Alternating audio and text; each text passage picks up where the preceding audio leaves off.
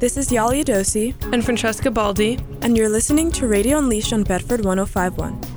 This past week, we had the opportunity to speak to BHS senior Sophie Kasem about the keynote presentation called Better Together. So the event is around 400 to 500 teachers. It's everybody in the district.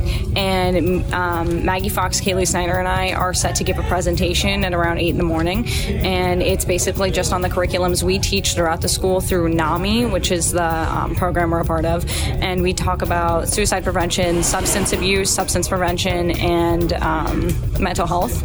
So those are the three curriculums we teach in the 9th, 10th grade, 8th grade, and 5th and 6th grade. Further, she explains what she hopes comes out of this presentation. So I hope that teachers kind of become more aware of the curriculums that we're teaching to students and hopefully connect with students on the level that we're trying to connect with them, so that way they can better themselves on the topics of mental health, suicide, and substance prevention and see it through the lens of a student eye. The hope through this annual program is that students will take this message to heart. This is Francesca Baldi and Yali Adosi. You're listening to Radio Unleashed on Bedford 105.1. Tune in for more next week.